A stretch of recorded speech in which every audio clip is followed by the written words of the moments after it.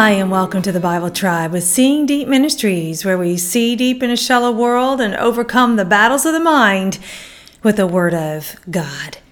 God sees you, friend.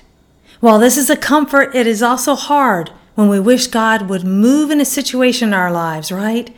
But when we know His character, we trust that His seeing us means we never escape His notice. Reading today from 2 Chronicles 16 through 20, and the verse of the day is 2 Chronicles 16, verse 9a. For the eyes of the Lord move to and fro throughout the earth, that He may strongly support those whose heart is completely His. In context, 1 Chronicles 16 details some of the events of King Asa's reign. Reading in a bit more context, starting in verse 7 through 13. It says, At that time, Hanani the seer came to Asa, king of Judah, and said to him, Because you have relied on the king of Aram, and have not relied on the Lord your God, for that reason the army of the king of Aram has escaped from your hand. Were not the Ethiopians and the Lubim an immense army, with very many chariots and horsemen? Yet because you relied on the Lord, He handed them over to you.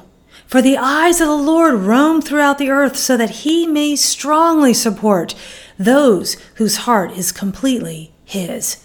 You've acted foolishly in this. Indeed, from now on you will have wars. Then Asa was angry with the seer and put him in prison, for he was enraged at him for this. And Asa mistreated some of the people at the same time.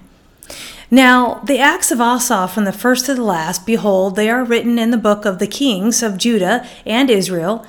In the 39th year of his reign, Asa became diseased in his feet. His disease was severe, and even in his disease he did not seek the Lord, but the physicians. So Asa lay down with his fathers and died in the 41st year of his reign. We learn from Asa that he did not rely on God. He did not seek God even when he was sick, and the result, defeat and death. Asa forsook the support that could have been his. Do we do the same?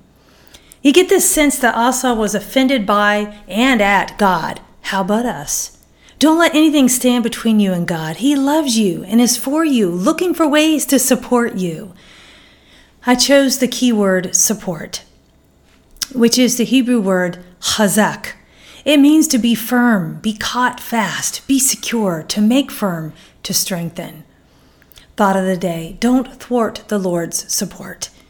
Application. Relying on anything or anyone other than God is refusing the grace that could be ours. Go with God and His precious word, friends. Tune in tomorrow as we begin the book of Habakkuk.